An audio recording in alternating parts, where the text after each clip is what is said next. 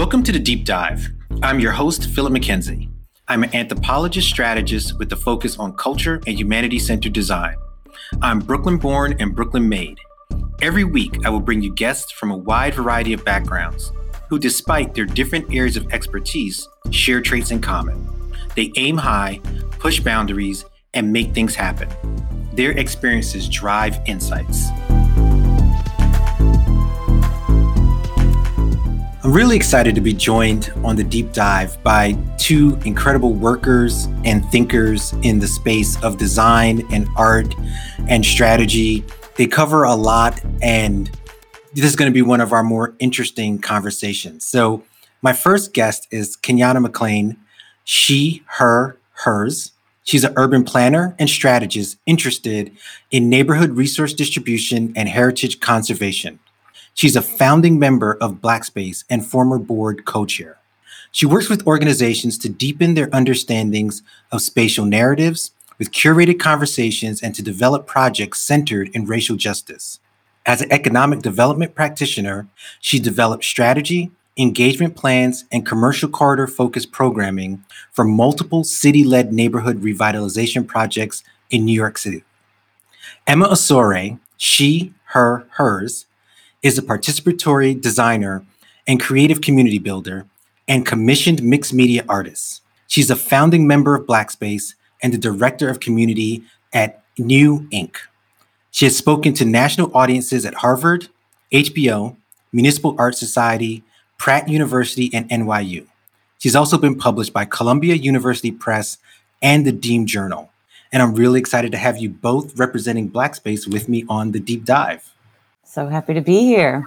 Excited. So I want to start with some really basic questions because many of our listeners are not going to be familiar with BlackSpace, not because of the credibility of the work, but because many people are not used to thinking of the way we think about our environments, the way we do design and planning as areas that need to be interrogated through the lens of Blackness. So I want to give you an opportunity to just talk about what BlackSpace does and how you came to be two founding people for the organization. So I'm going to give you, Kenyatta, an opportunity to start. Thank you. When I think about BlackSpace, I think about first our focus to create a home for ourselves as Black urbanists. And that's even in our name, like why we're focused around this idea of Black space. It comes up for us in multiple ways. One being a place for each other to unlearn some of the not so progressive or liberatory practices that we were trained on in our different disciplines, such as urban planning or architecture or within art and design. And then it's also a space for us to amplify and deepen our cultural knowledges around the way that our different communities create and make space. So that's what BlackSpace has really been for us since we started. And then we show up in the world in a multitude of ways, whether it be workshops where we share our thought leadership or through projects where we're able to co-create with community leaders, create space in Black communities. And Emma? Yeah, I think I come to this work from a deep sense of anger that I noticed as a young person growing up around how the patterns of daily life that I was doing as my routines were racialized. And as a Black biracial person, I could see sort of a white-Black divide in how people were treated, what people had access to. And that was very troubling for me. And so I think a lot of the ways, and that showed up in public systems, public pools, public schools, who went to which school, all of those things, how people got to school, were all patterns I was noticing that were divided racially. And it is a question that sort of led me to urban planning as an undergrad and to this work today in BlackSpace, where, as Kenyatta said, it's really inquiring, like, why are things the way they have been? And as an adult, obviously, I have agency and freedom and some power to do something or change things. And so BlackSpace is the way that I've found to work in community with other Black urbanists who are thinking intersectionally about how we might offer solutions or offer new ways, new pathways of thinking to have our public systems be better for us. And I think that's been what I've been able to help enact as a founding member of BlackSpace, and found that there were a lot of other people who felt similarly, had different experiences, but had grown up in predominantly Black places or not, and seen a need, but also felt conscious about the issues and were willing to change things. And that energy sort of came together into what we now know as the BlackSpace Urbanist Collective. In both of your responses, there's this notion of seeing, of going out into the world and seeing how it exists around you, participating in it. And obviously with planning and thinking about cityscapes, there's a physicality to that notion, but there's also an invisibility that happens that enables the physical structuring and mechanisms that we see all around us. And I want to give you an opportunity to kind of talk about that blend of the invisible and visible as it pertains to how you think about manifesting Black space. And I'd like to start with you, Emma, and then we'll go to you, Kenyatta. Yeah, as you were sort of sharing that insight, I'm thinking a lot about the work that we do both on two planes. One is with urbanists. So that means architects, artists, urban planners, policy people, transportation designers, people who are passionate about the work of the built environment and systems infrastructure. And then the second level is sort of projects out in the world where we're making impact directly with communities or partners or each other. And when I think about invisible and visible, I think that the invisible work that I find BlackSpace does well is around influencing people who are urbanists to think differently and change the way that they're working. And that comes from this knowledge and lived experience as a person who's worked in many institutions and has tried to influence change internally. And knowing that it's possible to orient these systems towards justice, liberation, equity, equality with and on behalf of Black people, places, and cultures.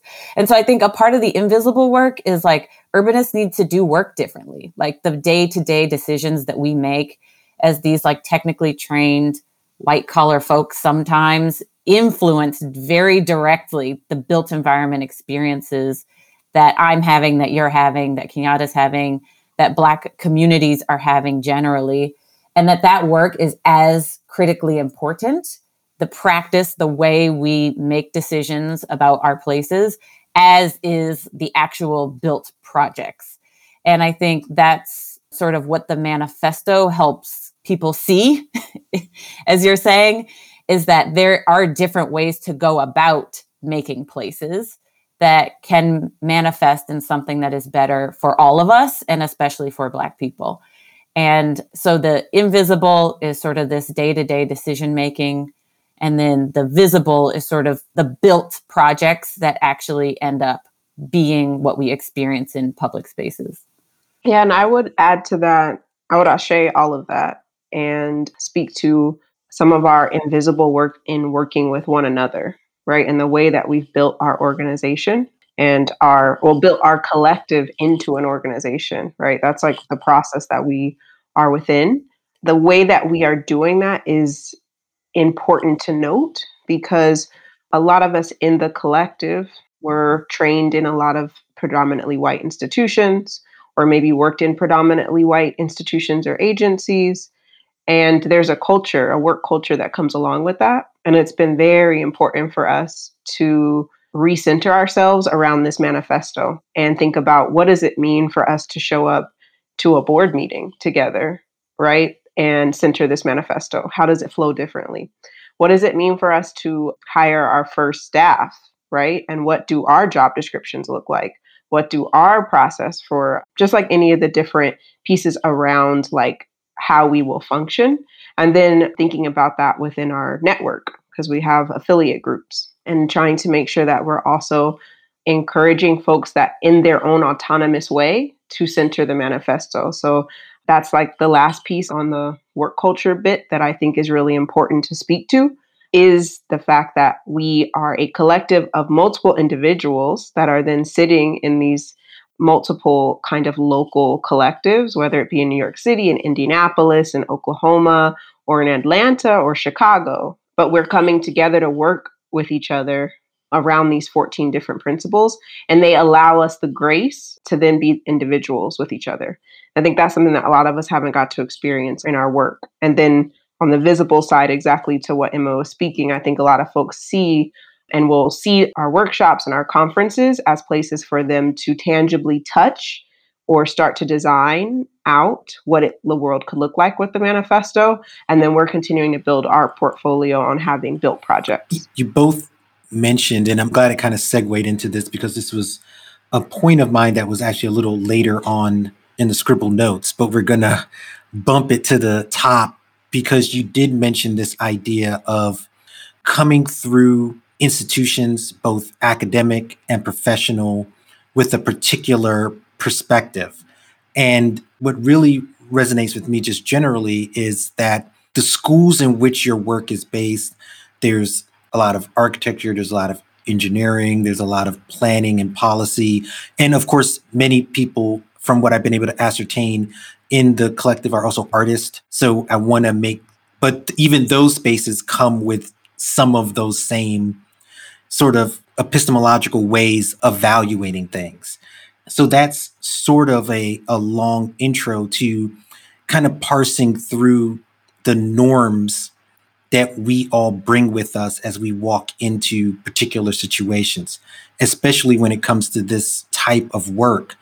How do you work to make sure that your voices come through all of that history, so to speak? And I'll start with you, Kenyatta. I think it's your turn to start. I would start with it's hard, right? I think it's incredibly, incredibly hard. And I've already probably said this multiple times, but that word unlearn has been very important for us. And to this point that you're talking about, once you move through these different systems, for myself, I did my undergrad at UCLA, I did my grad at MIT, and then I worked in a number of different places, but a lot of my working career was in New York City government.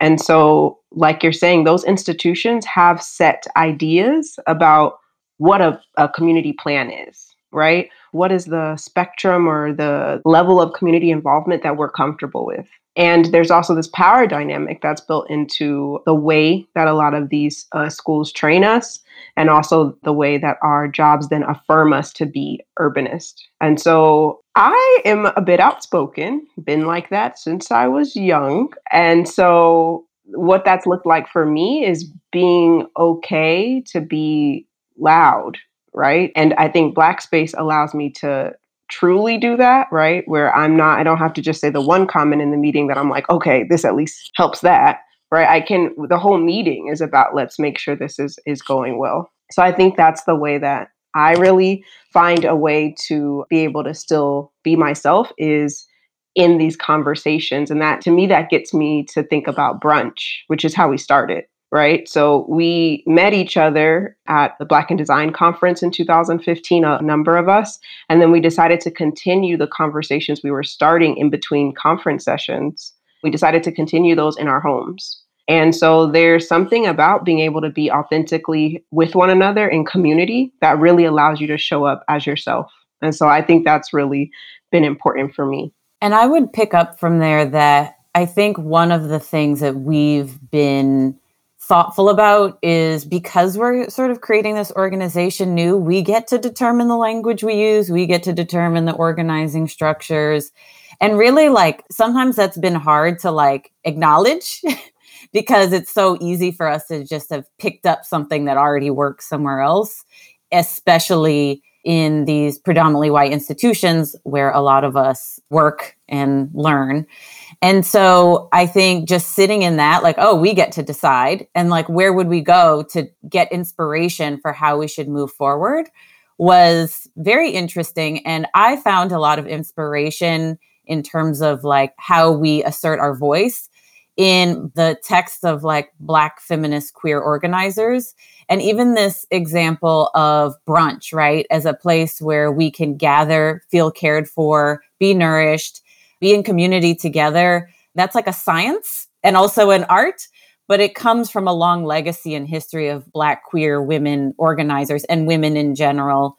And lots of other people finding that way of organizing really brings people together and can move people forward and begin movements or start organizations. And so I think even in terms of finding our voice, there's a lot for me, at least as one of the folks who's been there since the beginning, of looking at our past and saying, what examples have we had and what's resonating and how might we enact and like build upon those things that we already have, those assets, those knowings, which Kenyatta talks about a lot. She's like, yes, unlearning, but also we know stuff. And like, we should stand on top of that knowledge that we have that maybe isn't talked about in that way. And also not even centering another way of doing it, just saying, oh, we have these tools. These are value sets that we can use to move our organization forward. And so I think it's just been a process of like acknowledging the value that we carry as a way to just determine for ourselves how we move forward and build the organization, which also informs how we work with other people and choose partners and all that stuff. In the manifesto, the BlackSpace manifesto, to give it full title, has been already alluded to in this conversation, and I plan on spending a decent amount of time going through it. And what I've been hoping to do is, before we get to it, is just set just some broader philosophical groundwork that, because I think the manifesto in and of itself is so important, because it's not merely reactive to the environment that we are currently in the moment we're in, but it's a forward-looking document. At least in the manner in which I read it, I took it as a forward-thinking document. So I think it deserves quite a bit of grounding in terms of understanding what led to writing something so intentional, rather than just talking about the thing that has been breathed into life through that intention. And as a Brooklyn native and a New York native, it's what also resonated with me is this notion of what is a city, because urban spaces are predominantly what we're talking about. Those are not the only spaces, but they're the spaces for this conversation. What is a city and who is it for?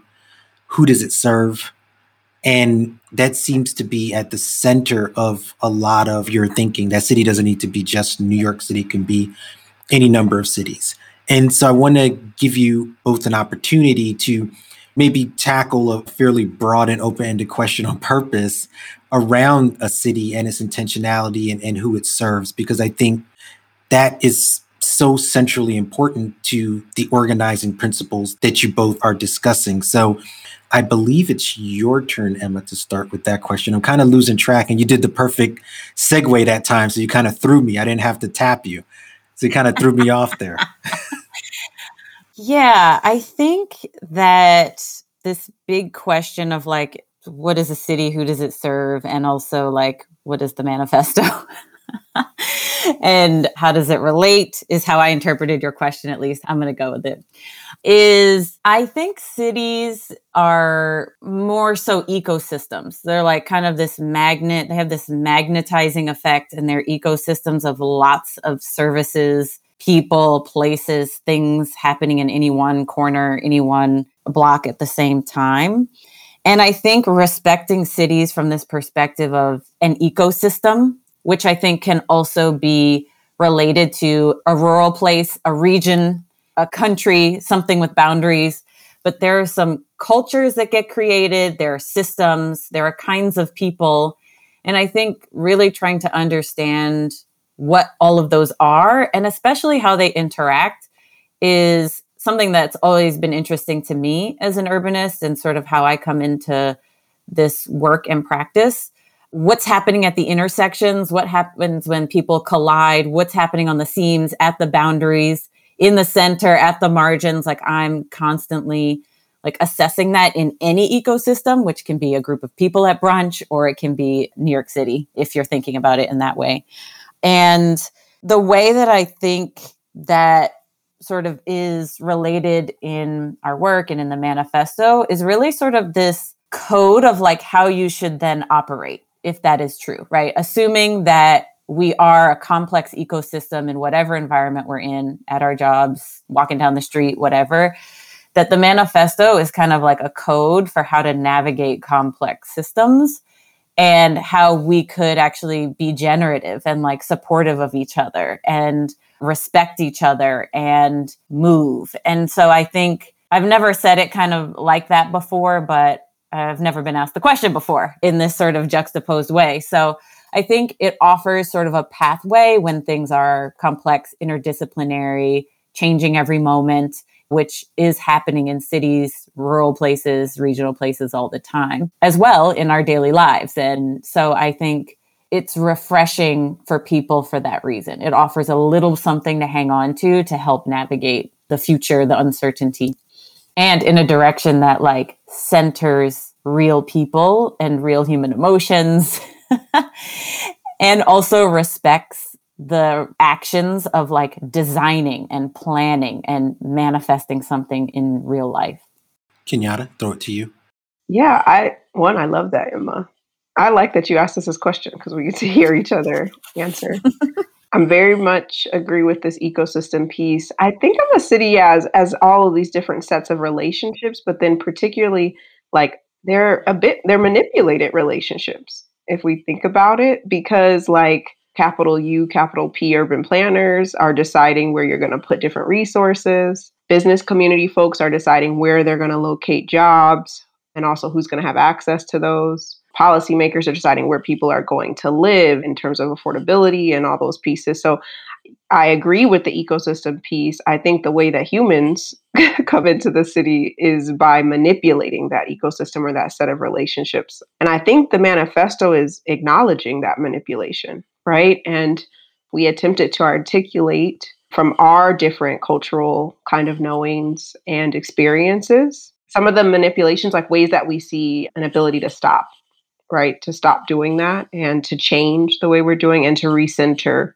everyone. Because if we think about these different, an ecosystem, it has multiple different communities. And there's one like, what is it? Unintended consequences. So that comes up, that terminology comes up in community plans. It comes up when you're reading like a urban planning research journal that we tried this and there was all these unintended consequences. I push back on that, right? And I think the manifesto and like a lot of us push back on that because are they that unintended after this many years and decades of doing this whole city thing and manipulating all these relationships and seeing what comes from it? So I think the manifesto is really, just calling us out to acknowledge and center communities that haven't been before. It's funny because this is another point that I kind of jotted down and I wasn't sure where I was going with it. And I'm still not sure where I'm going with it. So bear with me. But because I kind of wrote down just 2 words as a prompt, urbanist and naturalist, because urbanist and urbanism comes up a lot in your words and your framing. And it's kind of the classic way in which we're thinking about it. And as I was reading the manifesto and the way I think about these things, a lot of my work is around complexity and culture. The examples that I know I've been leaning on most recently, the last few years, have been actually natural in their origin. Even as a city kid who ain't never really seen grass like that growing up. And, I wasn't going out hiking, quintessential New York jungle type of experience.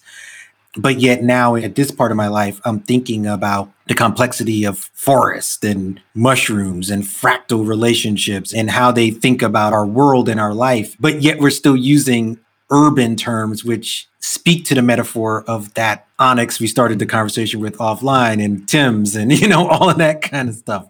So I don't even know if there's a question in there, but I'm curious as to how you guys, because a lot of what you're speaking about, I feel the natural elements coming through that.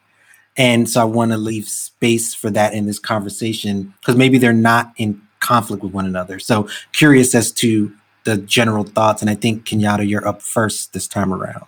Oh, I'm ready. Oh, she's ready. She's ready.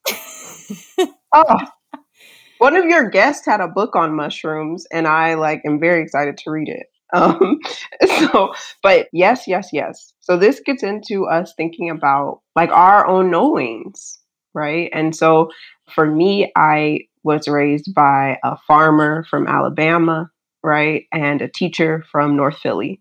And there are just knowings that they have about how the city or cities that they grew up in or cities that they moved to in their migration, back to those relationships, the relationships they were allowed to have in those cities are not allowed to have.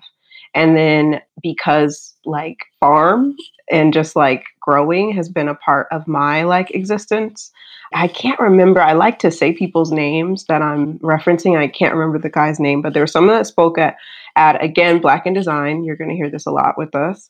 I think he spoke at the 2017 conference and he talked about biomimicry.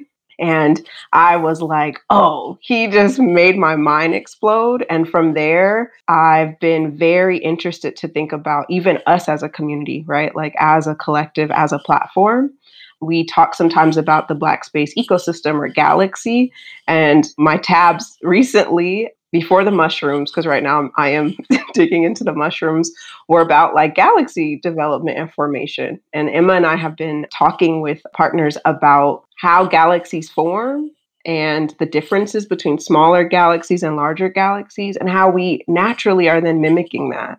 And so I think there is definitely, we started in New York City. So I think that's what finds us grounding ourselves in urban center and thinking about the urban environment.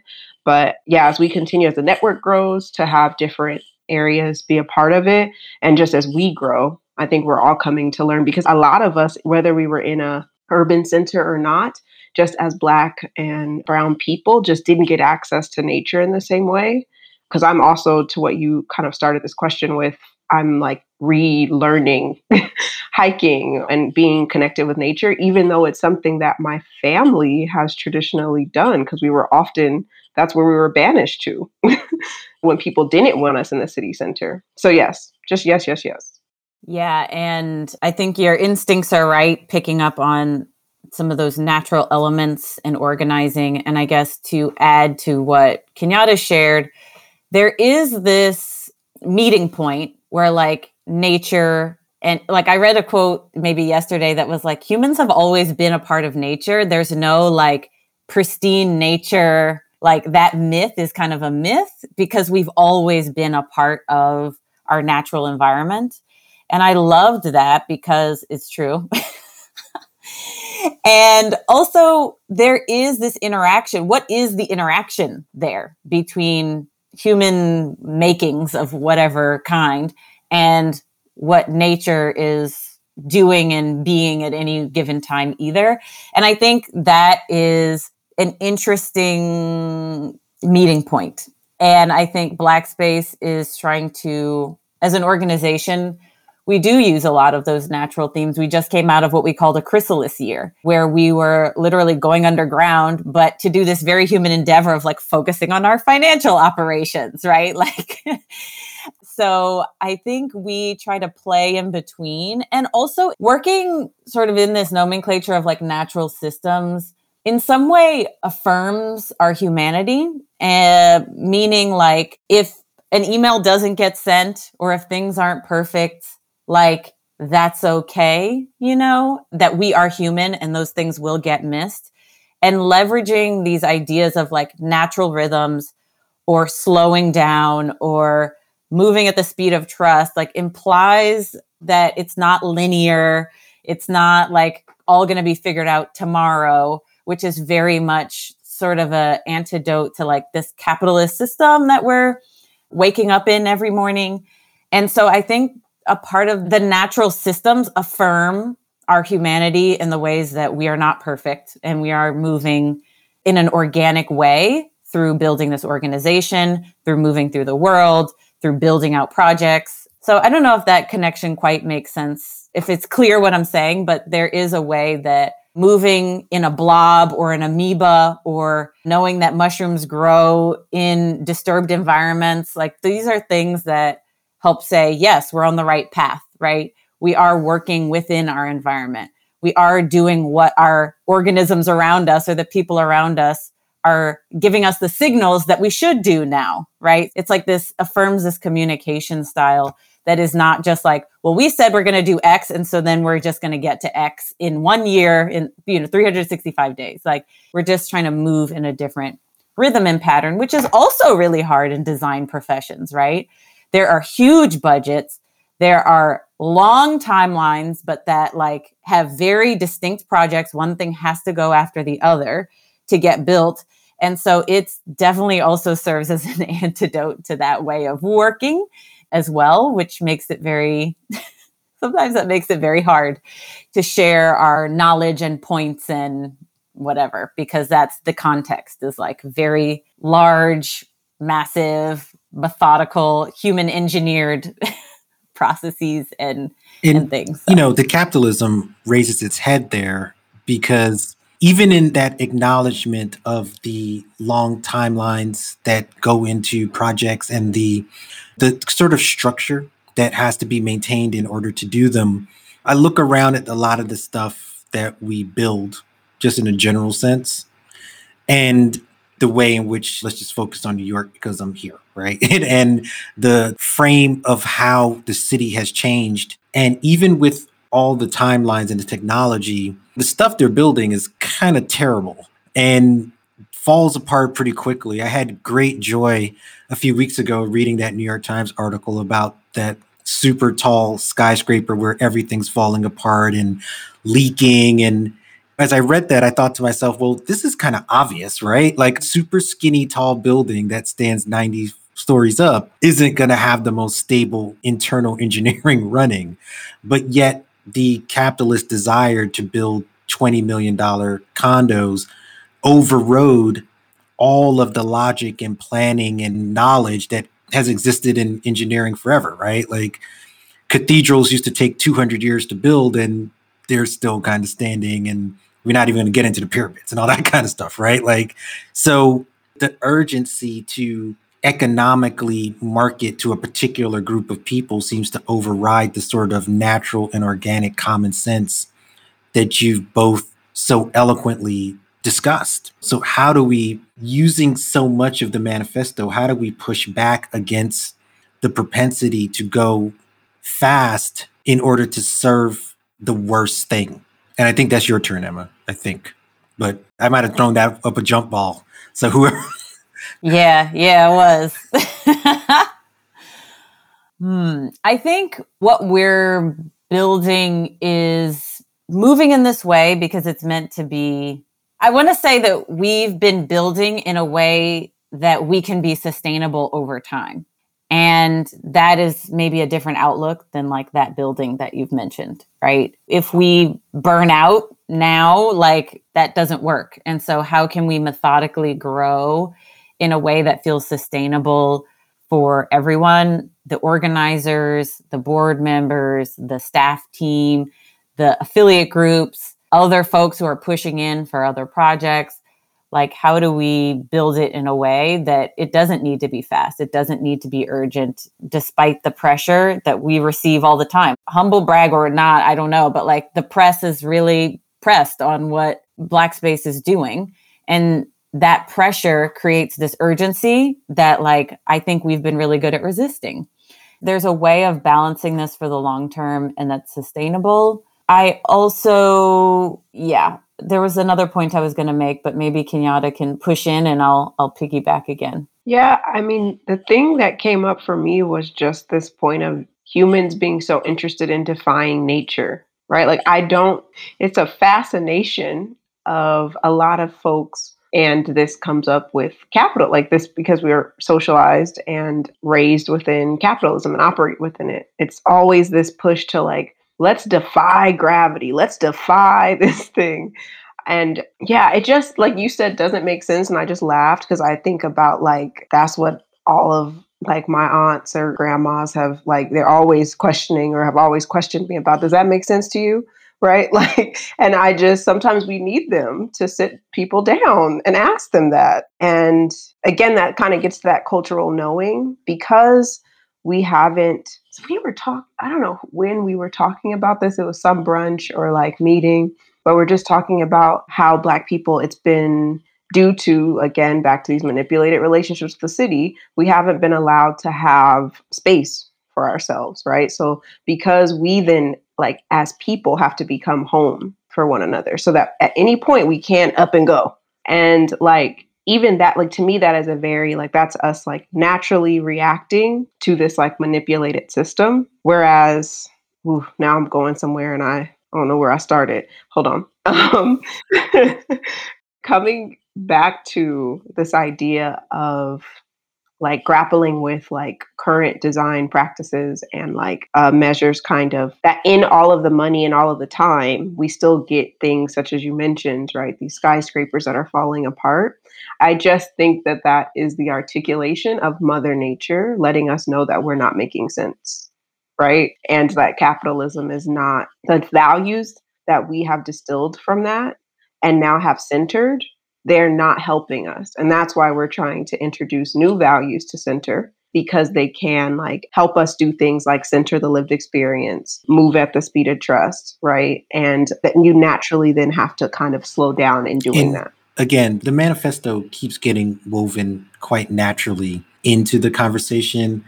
You both have quoted from it a few times, and we're going to link to the manifesto in the show notes because I think a very important document by no means captures the scope of the intention of the organization and the work and the expertise that lays within the collective. But I think it is a useful prompt to better tackle so many of the issues that you're all doing in real time, right? So I don't want to seem overly obsessed with just a document because it is so much more than a document, but I think the document is important. And so speaking specifically to the manifesto, there's three things in particular that I want to just start with, which is, you've mentioned it before, the move at the speed of trust. So let's underline kind of the trust bucket. Be humble learners who practice deep listening. So let's kind of underline the listening piece. And then celebrate, catalyze, and amplify Black joy. So let's underline the joy piece, right? So trust, listening, joy. These are not the things that most people engaged in planning and engaged in the hard technical sciences and work and art that builds things into the world usually have at the center of their practice. So trust, listening, joy as radical concepts. Why was it important to focus there in particular? And I think it's on you, Kenyatta. It's Emma. Okay. Oh, it's on. Oh, you look up like the up was pointing to where you live in the bubble, not the raising of the finger. Yeah, it was. Technology. Okay. That's trust, listening, joy, centering. Kenyatta, you first. Yeah, I think I think about just quickly we were strangers. I mean, now Emma is like another half of me. Like, we laugh at all the time about how we're becoming one woman. But yeah, acknowledging that we are strangers and then acknowledging that we're coming from different experiences and different cultures. So trust is such an essential piece to that. And allowing time for trust was our way of, again, pushing back on what a lot of us were experiencing in the way that projects were happening. And I think that it's a strange concept to a lot of people, right? Like now it's a buzzword, right? So it's like cute to say that you're doing stuff with trust, but the work behind actually like laying things on the table with each other, disagreeing with each other, coming to amends with one another, right? These are the ways that we actually build trust. And it takes time, it takes being uncomfortable and getting to the points that the other points that we underlined, it takes listening. Listening becomes really important for us because of that word expert that comes up in a lot of our fields. We tag trained architects, planners, artists, or policymakers as experts so much, to a point that I think that as humans, we naturally build an ego around that. And that can then stop people from hearing someone tell you that that bus stop should not be there, right? And why that bus stop is not working. It doesn't matter how great and how many hours you spent on that rendering, because that bus stop doesn't work for me, right? And that was something that I know I experienced, and why I really appreciated this, like, be humble learners who practice deep listening, like piece for myself as someone who like I speak a lot, I talk a lot, I have a lot of opinions. So it's a great reminder for me to take a moment and hear people. And then like the joy aspect, I think that has been critical for us because so much of just like, whether you're talking about whether it's Black history, present or future, especially once folks outside, like if it's not just us talking about it, when we get to like national stages or like multiracial stages, there's a lot of focus around the trauma, the resilience. If somebody says Black communities, they're about to say they're so resilient, so strong. Like these words, which we are, like we get it and we are, but we also are really joyful people, right? And that is like our battery in our pack is joy. And so I think that this really allowed us to think about that as like, I think you name these as like radical organizing practices. Like, how can we just continue to power the things that are powering us versus on focusing on the things that are taking away from us? Yes, I literally have almost nothing to add because just agree with that 100%.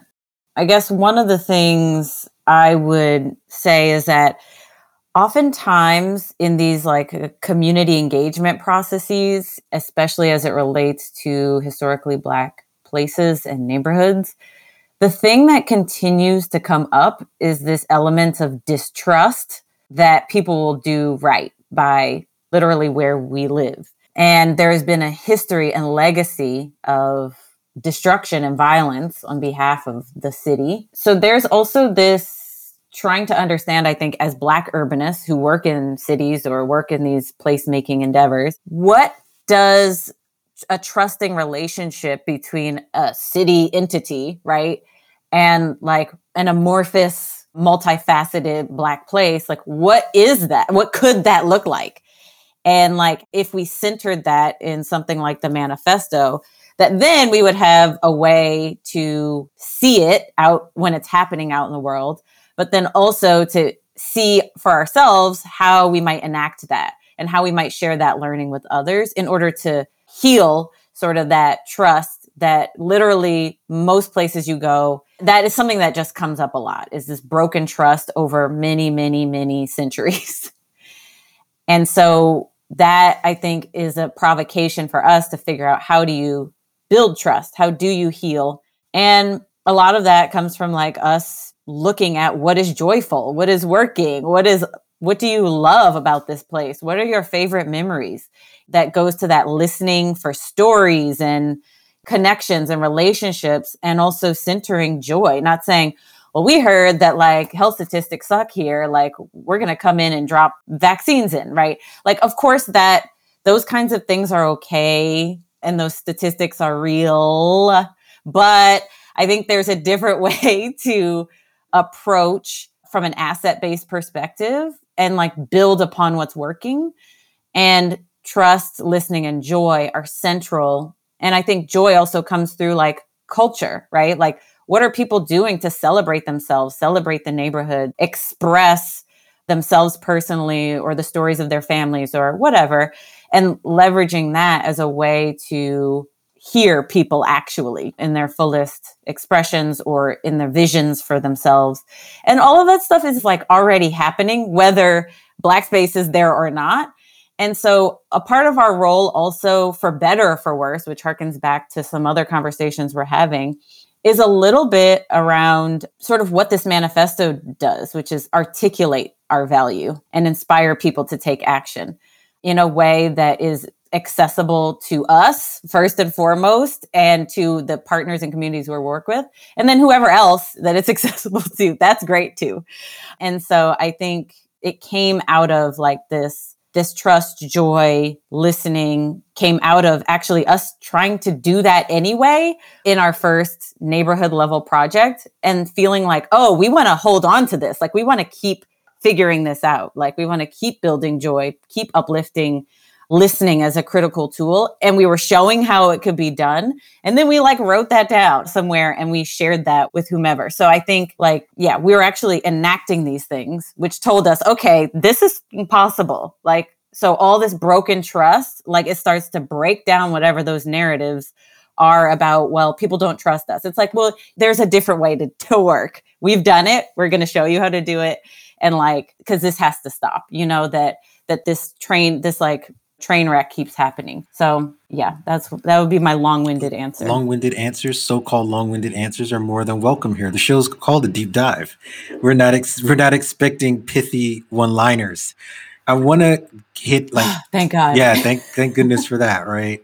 I want to get two more things in before we go to the drop. When I have two guests on, I usually skip off the dome because I'd rather use the time to kind of get a couple more questions in before we do the drop. And I want to pick up on the cultivate wealth piece because there's a longer description than just cultivate wealth, which I think speaks to a very if someone just read that without reading the context below it, it would sound very basic. But it's an idea around the wealth of time, talent, and treasure that provide freedom to risk, fail, learn, and grow. And at a recent talk I did, I highlighted this idea of time as this eternal thing that has often been what's demanded by labor movements, right? So labor movements are trying very much to hold on to their time and their ability to collectively bargain and all that good stuff. And wealth as connected to time, I think is an interesting concept because often when we're talking about urban spaces and development and wealth, it's in a mode of development. So even those who look like us, and I love Jay-Z, so this is not a Jay-Z knock, but Nipsey Hussle, they all about let's buy the block, right? Which to them looks like a model not unlike the models we already have. It's just Black people doing it, but it's for the community. And this offers a different notion of wealth in connection to time and the other things we described. So I want to give an opportunity to, again, ask why that as an organizing principle we felt that was important. And then we'll get to one more question and then the drop. So I'm out of time. I don't remember who goes next, but now, see, you point to the side and she on the side to me. She's below. Emma, that's you, because Kenyatta pointed to the side, and I know that meant you. Yeah, and I think cultivate wealth, when I think about it, it encapsulates both this interaction with capitalism that we are in. It acknowledges that, which I think Kenyatta referenced earlier, and offers us a way to move forward inside of that reality. As well, I think it offers this future-facing approach of what do we call our wealth in its fullest form? This knowingness that we were talking about, this connection to natural rhythms, right?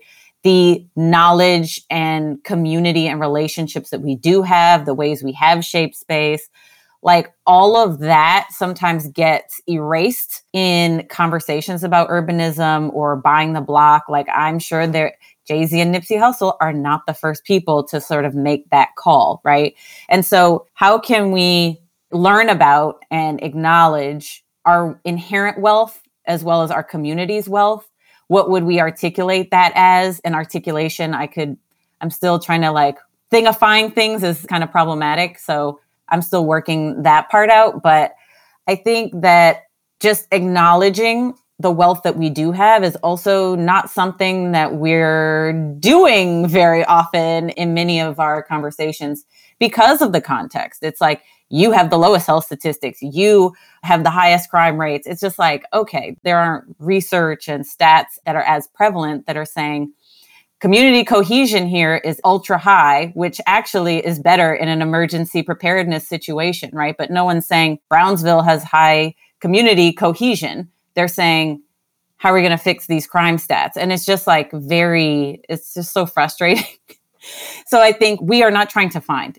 Our wealth is already there. And I think one role that BlackSpace can play is to see that and look at that, the various and diverse kinds of wealth that we have, and use that as a building block for how we solve something like high crime rate or whatever. So I think cultivate wealth is expansive, as well as acknowledges some of the stuff that we're just in and the legacy of wealth building in this country, which is very fraught. So I think it's a both and. Kenyatta, you're up. Yeah, I'm with you on that. I think it's hard though, because we are in this capitalist system. Like our collective as a nonprofit, or we're a nonprofit organization. We can't get away from money, like to operate. We have to deal with that. And so I want to acknowledge that while like I personally would love to see, and I'm interested in always like building systems outside of what this, I think the Black capitalism you're alluding to with like the Jay-Z reference, right? That's not what we're trying to do. And I think this is why we try to actually kind of, I guess, push through and like poke at what is money doing for people, right? And when we think about what it is, it's providing people with this ability to fail, this ability to try new things, this time, right? And so I think it allows us to live in a future and even a present, right? We speak about always trying to live in this present and future where some of these things don't exist. The wealth that we need is what we named in the manifesto, and not so much like the dollar bill piece. But I think to what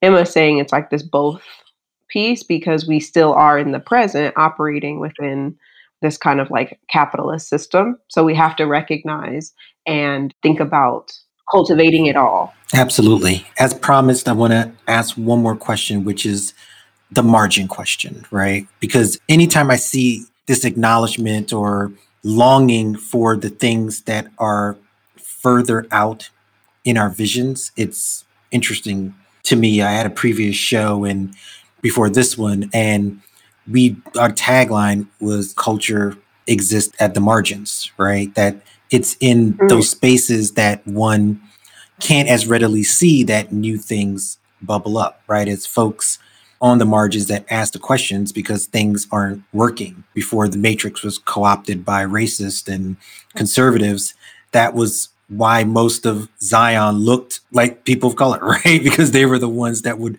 most likely say, this mess sucks, right? Like, what's going on here? And then Morpheus would show up and everything would get worse.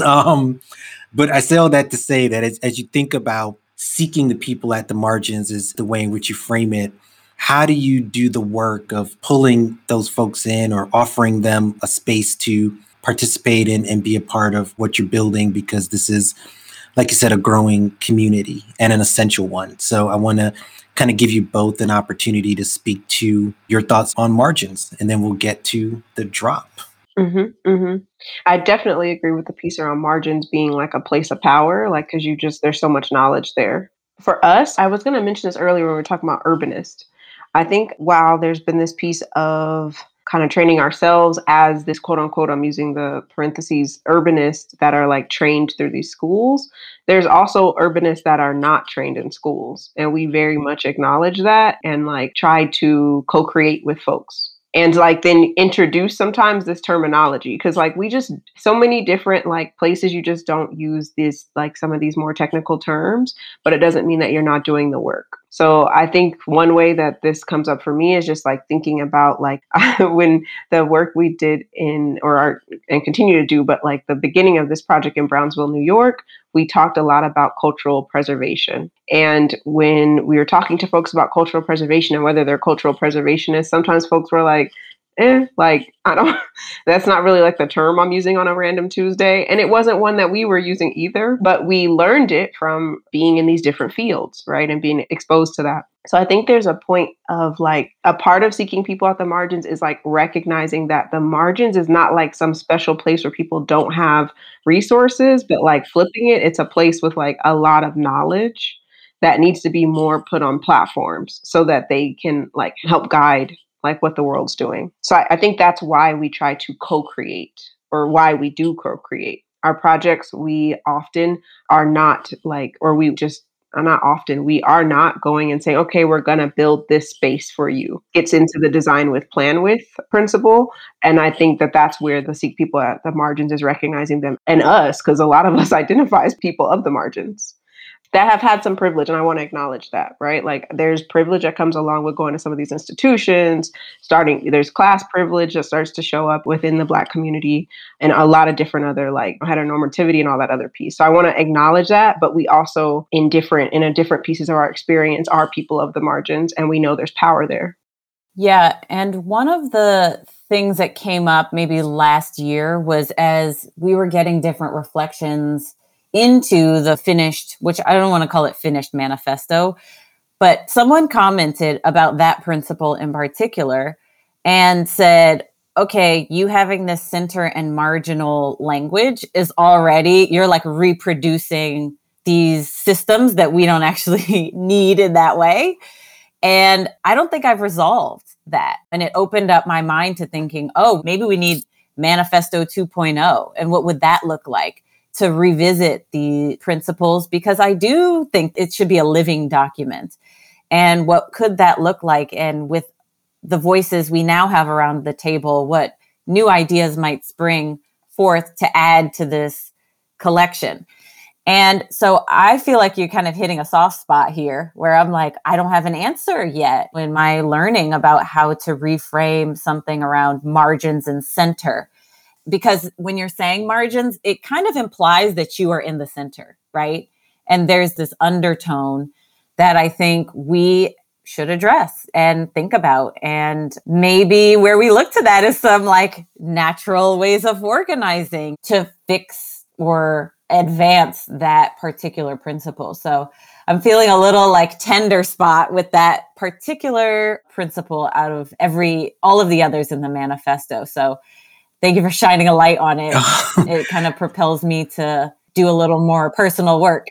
I agree with that. And thank you for naming that, Emma. That did come up for us. And it's something that we have to, I'm excited when people challenge us to keep thinking. Like that's what we want to do. Manifesto 2.0 and the Deep Dive 2.0, as you work through and we all work through these very real challenges, another opportunity to have a conversation. I grew up in Brownsville, so hearing about the work and all that kind of stuff, it's important, right? Because the Brownsville of the 70s and 80s was wild, and I'll leave it there because I want to get to the drop and we can do this likely forever. So y'all got to bring me out to brunch when we can actually do that again in spaces. So I'm always down to raise a mimosa. So yes. Or 5. Critical organizing tool. Absolutely. So I want to get to the drop, and the drop is an opportunity for us to share just something that we think our listeners should be aware of that is open-ended and could be anything. So I have a drop. I hope both of you have drops, plural. So do you want me to start or do you want to start? Y'all thinking too hard about this. I'm just going to go ahead and start. Okay. I was looking at quizzical faces. So I was like, okay, let me just start and then I'll needle one of you at a time because mine is real fast.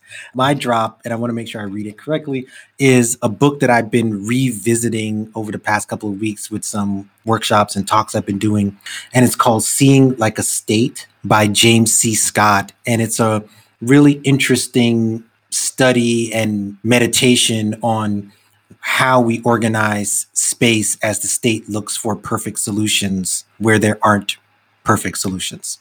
And it uses a lot of natural examples that I love. And it's just been something really bubbling up with me again. So again, it's called Seeing Like a State by James C. Scott. So Kenyatta, you're up with your drop. Okay, I have 2 drops. One is a book that a dear friend gifted me and I've just been enjoying so much. It's called Black Futures. It was edited by Kimberly Drew and Jenna Wortham. And it just is this like juicy love letter to Black people. And it's something that was really nice. I'm not done with it. So I'm just like unpacking it. And it's so great. And it's visual. It's also has like poems and words, just all these different mediums that I really enjoy. And I enjoyed it. My other drop, which was Joshua Tree, California. That's my drop. Like, go find, if you're in California, go to Joshua Tree, California, socially distanced because COVID is real. Or if you just have like a local or near nature, space of nature, being alone in nature is like just really, really incredible. And I didn't realize how important it is to sit on a boulder in the middle of nowhere. That's perfect. Emma, you're up. Your drop or drops. Yeah, I have 2 and maybe 3 or 4 or 5, but I think I'll copy Kenyatta and do 2. So one book that I really relished in was We Wanted a Revolution, Black Radical Women. It was an exhibit that is traveling, but also is an anthology and sort of book that really helped, sort of hearkening back to what I was saying earlier about Black feminist organizing, really helped me understand and affirm like some of the ways that we are working and building the organization and centering people inside of a like place-based, design-based sort of thrust is important, and that we have a legacy that we're building upon. And it really made the work feel a lot lighter. And so I guess in general, just looking back on what people have been doing and feeling like you can confidently stand on their shoulders in general, I would say is a drop. But also then this book was really helpful to kind of meditate on our practice of building this organization. And then the other one that I love is this one, Black Lives at the Paris Exposition 1900 by it's not by W.E.B. Du Bois, but it's featuring all of these data visualizations of Black life at the time, which really beautifully, creatively, like, and from a data-driven, almost an engineering sort of and design space, just highlights the richness and of Black life at the time, but also of like how we can share our knowledge for ourselves and with others in a really succinct and beautiful way. So that also feels really inspirational, especially looking at the manifesto and that being also a beautifully designed way to like have people come along with you and really underscore just things that are important that people wouldn't, like this visual language that he's using really helps many, many, many kinds of people access and understand who we are, where we're going. And I just love that. It's very generous, very visual, and simple. Two great drops from both of you. Very much appreciated. I got some things that I'm going to be checking out now after this. And I really enjoyed this conversation. I always feel like when I have guests on, like the both of you, we just only touch on, we're just scratching the surface, but we want to provoke, we want to go deep, and then have people, myself included, do additional work because this stuff is really, really important. So I want to thank both of you for being on the deep dive with me. Thank you for having us. It's been just a pleasure. I feel like we could talk all day. Yeah, and thanks for picking at our brains a little. I think it's such a treat to be able to feel heard. And so thank you. Absolutely.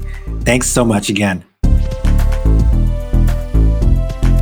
It's been a pleasure having both Kenyatta McLean and Emma Osore join me on The Deep Dive. You can listen to The Deep Dive via Apple Podcasts and our website, thedeepdivepod.com. Download, subscribe, listen, and share. If you like what you're hearing and enjoy what me and the team are putting together, then leave us a review.